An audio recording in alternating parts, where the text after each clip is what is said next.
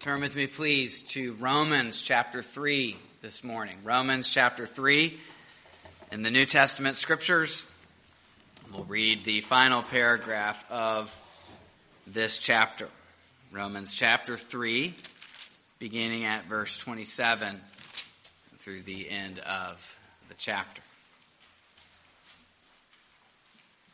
Hear now God's word.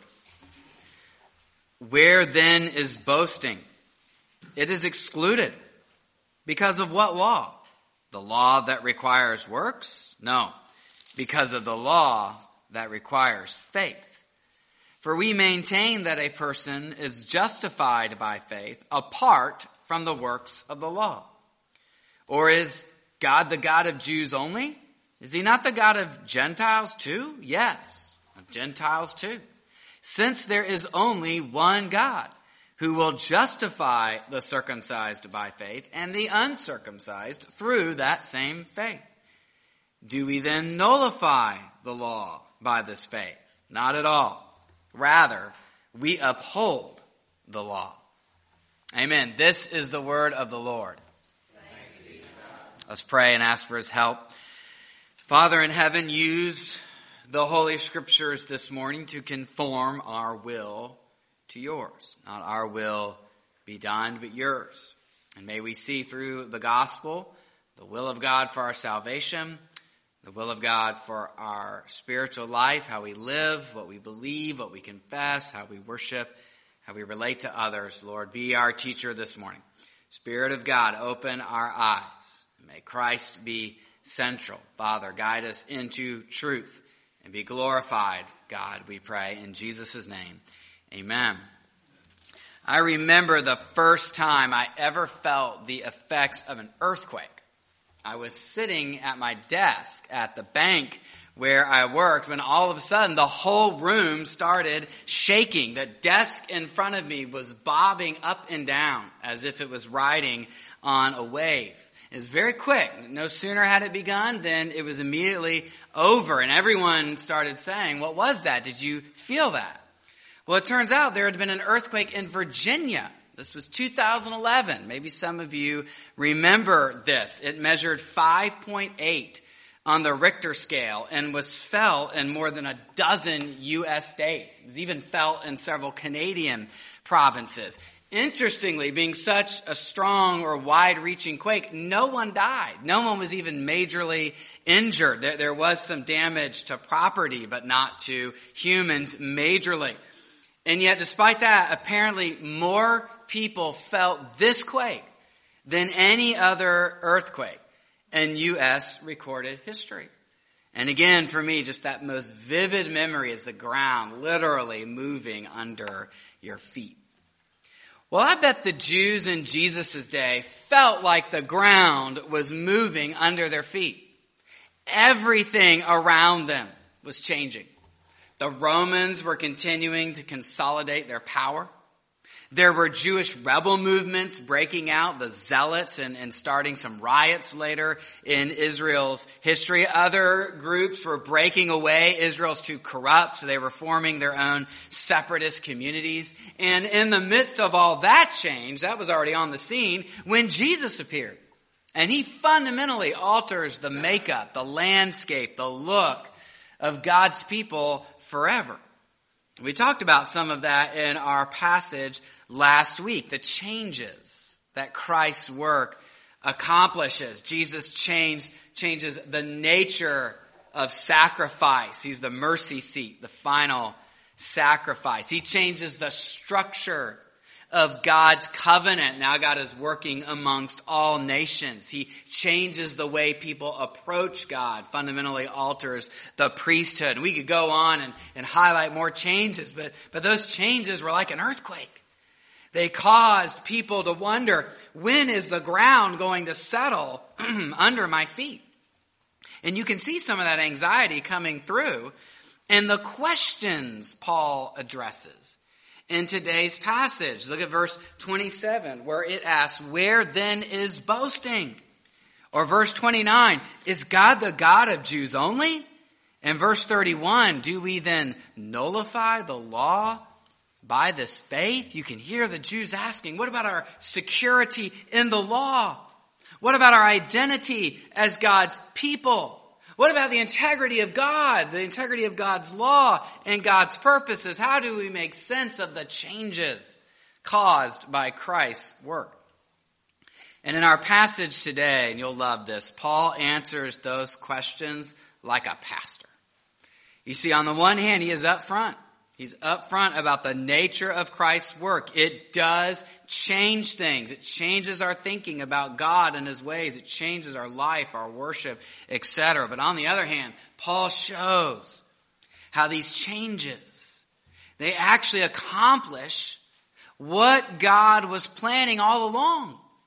I know those changes seem so new, but they're actually in line with ancient truths God revealed long ago. And so we can walk through this passage together and we can see how God both grounds us. He gives us some anchors, and yet he also grounds us and then he changes us. This passage gives us stability in the midst of change. And we can see it in three areas. Let's walk through those together. First, we have a stable ground for boasting. A stable ground for boasting. Paul is going to ask and answer three sets of questions throughout our passage. Here's the first in verse 27. Where then is boasting? It is excluded. Because of what law? The law that requires works? No. Because of the law that requires faith. Back in chapter 2, verse 17, Paul wrote, now if you call yourself a Jew, if you rely on the law and boast in God. Throughout Romans, Paul has been challenging Jewish boasting in the law. And we may wonder, well, what is it they boasted about? Well, looking at the Gospels, Paul's writings, even some Jewish writings around the time of Jesus, we can conclude they boasted in God's law in two ways. One, God's law gave the Jews a unique status, a superior status to the Gentiles. They were the chosen people. And secondly, then, they boasted in their obedience to the law. The law God gave them, that gave them a right standing with God. And don't get me wrong, I don't think if you asked a Jew, hey, do you think you're perfect? I don't think they would have ever said, I perfectly measure up. But I think they would say, I've done what God requires. I've operated within the system, and therefore I am righteous. Think of Paul in Philippians 3. Excuse me. Well, Paul says the work of Christ eliminates that ground of boasting. In fact, the word in verse 27, translated excluded, it means to slam the door in one's face. Ouch. But as Paul developed in the previous passage, Christ's work on the cross destroys Jewish boasting. And just as there were two grounds for boasting, well, the cross destroys those grounds in two ways. First, the cross alters the structure of God's covenant. That's why Hebrews talks so much about a new covenant. God has revealed his righteousness apart from the law. He is no longer mediating salvation through the structure of the Mosaic covenant. Being a part of God's people, that is now offered to the Gentiles as Gentiles, whether or not they follow any of the uniquely Jewish structures of God's covenant. And then second, God's righteousness is given through faith in Jesus Christ to all who believe. The righteous status is bestowed not on those who work, but on those who trust. Given on the basis of faith because of the faithful life and death of Jesus. And so no one can boast in what they do. No one can say they've mastered the system. That's not how God works. He gives righteousness on the basis of faith. And those truths, that removal of boasting, the removal of the protection, so to speak, of the Mosaic covenant, that would destabilize many people. That would destabilize the Jews. It would be telling them God's breaking new ground. He's doing a new thing in salvation history, that the time in which God's people are living, it's unlike anything that has ever gone before. And having said that, Paul recognizes what God is doing is actually in line with his ancient purposes. Let me show you why that is so. Notice the end of verse 27. It asks a follow-up or a clarifying question. Because of what law is boasting excluded? Is it the law that requires works? No. Because of the law that requires faith. Now here's what Paul's doing. He's making a play on words. The word law in the Bible, it often, usually perhaps even refers to God's commands, the Mosaic covenant. Paul's going to use it a little loosely here. He's going to use it in terms of a principle or a rule or a system, though it would still make them think of God's commands. So Paul is saying, hey, what system of demands excludes boasting? Would it be the Mosaic covenant, that system? No. The Mosaic covenant says the person who obeys them will live by them. The law puts the requirements of God in front of people and says, if you can keep them, you will live. And that was Israel's error. They thought they had done that, so they're boasting. But there's another principle. That's the principle of the gospel. And it says, as verse 28 puts it, we maintain that a person is justified by faith apart from the works of the law, by faith alone. That law, that principle, that rule, that's the one that excludes boasting. And what I want you to see is that principle of the gospel, that is consistent with God's revelation in the Old Testament. So Paul is not saying, yeah, we used to get saved by works. Now we get saved by faith. What he wants Israel to see is, yes, the law promised you life if you could obey it. But the tenor of the Old Testament as a whole is that sinners can only be saved by faith in the promises of the gospel. There's two streams going throughout the Old Testament, so to speak. There's the stream of the law. Can you keep it? We're supposed to realize, no, we can't. And so we swim in the stream of the gospel, that by faith we are declared righteous. And if we were to say, well, how do you know that's true to the Old Testament? Where Paul goes in the very next chapter, the example of Abraham. Now, we're going to get there in the coming weeks, so I can't preach chapter 4 now. But Paul's point there is Abraham, long before the law, believes God's promises, and God credits righteousness to him. Israel, that's the purpose you need to get in line with now that Christ has come. And just one other verse I want to cite, I think, makes that point. Over in 1 Corinthians, Paul writes, you are in Christ Jesus, who has become for us wisdom from God. That is, our righteousness, holiness, and redemption. Therefore, as it is written, let the one who boasts, boast in the Lord.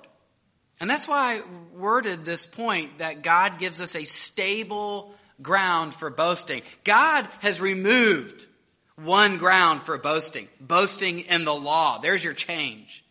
But he's provided a stable ground for true boasting. And that's boasting in the righteousness of Jesus Christ. Let the one who boasts, boast in the Lord.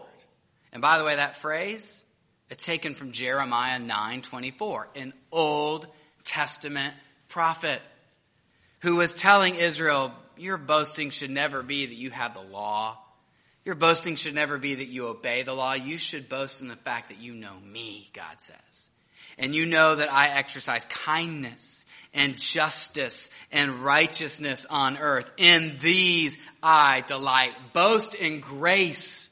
Grace is what establishes. Grace is what maintains your relationship with God. That's what Israel should have boasted in, and that's what we as Christians today, we need to boast in the same. And I say that so that we make sure that as Christians, when we talk about our faith, we do not come across as superior. Here's what I mean by that. Faith isn't something we figure out because we're smarter. Or, well, we just naturally embrace that. I was taught better, or I act better. I have a better instinct, and so I've made the right choice. I'll be honest, listening to some Christians when I'm out in town or other times, the way they talk or the way they invite people to church, it almost comes across that way. Look, this thing I've figured out. Man, you need to get on board. No, we are saved by grace. Faith is a gift of God. If we have faith, it is because God graciously changed our sinful hearts to believe the message. And so we are not up here talking down. We are beggars telling other beggars where to find bread. And so when we share the faith, it's because we know where we've come from. We want others to taste and see that the Lord is good. And that it should produce a gracious manner in how we talk about our own faith. So boast, yes. Boast in Christ, humbly, graciously, resting on a stable ground. 2, Paul also here, God through the gospel gives us a stable basis for unity. Paul asks and then answers this question in verses 29 and 30. Or is God the God of Jews only? Is he not the God of Gentiles too? Yes. Of Gentiles too. Since there is only one God who will justify the circumcised by faith and the uncircumcised through that same faith. So again, in the Old Testament, Israel's got this unique covenant relationship with God. They alone possess God's truth in written form. They're the only ones that have the access to the worship of God through the tabernacle and the temple. And God himself acknowledges this. Amos 3 says, you only have I chosen of all the families of the earth. There's a later Jewish text that reads, I am God over all that came into the world, but I have joined my name only with you, Israel. I am not called the God of the idolaters, but the God of Israel.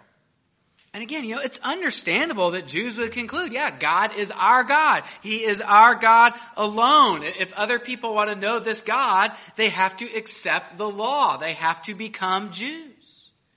But to borrow the language of Ephesians 2, God has now made the two groups one.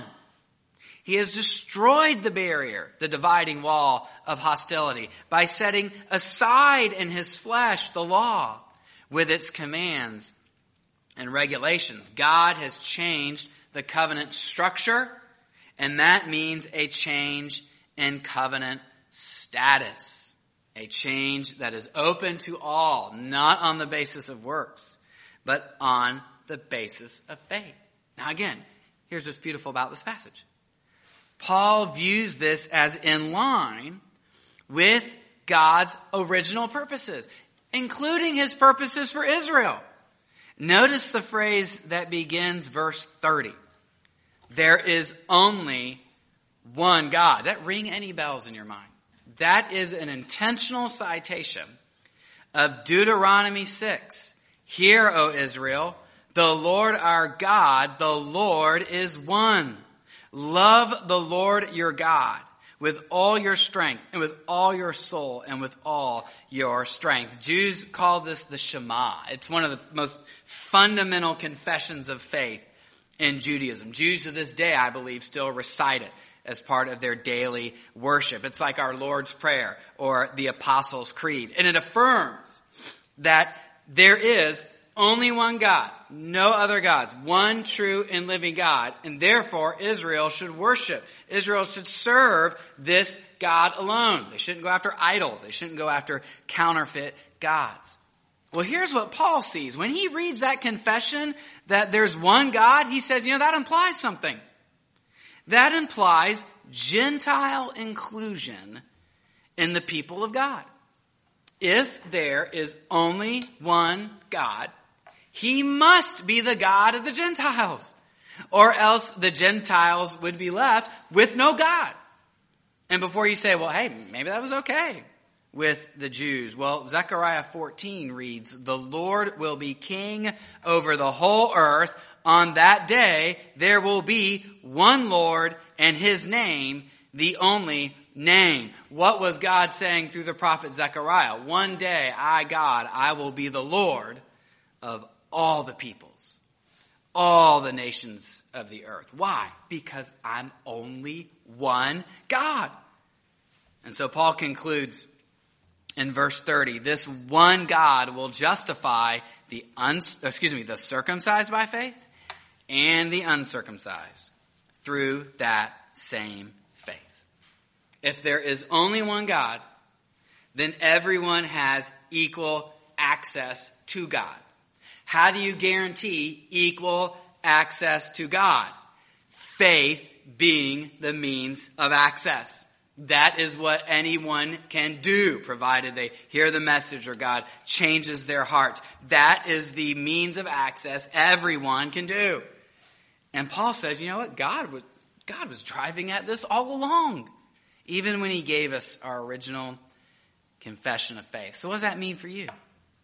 It means if you're trusting Christ by faith, then you have a right standing with God, and you have a secure place in God's family.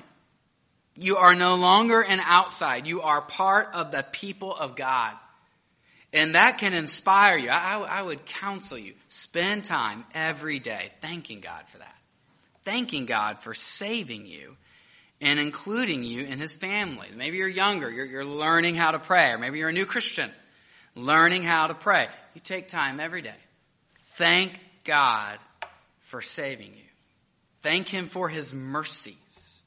And then ask him to help you live in light of those mercies. How can those mercies transform my life?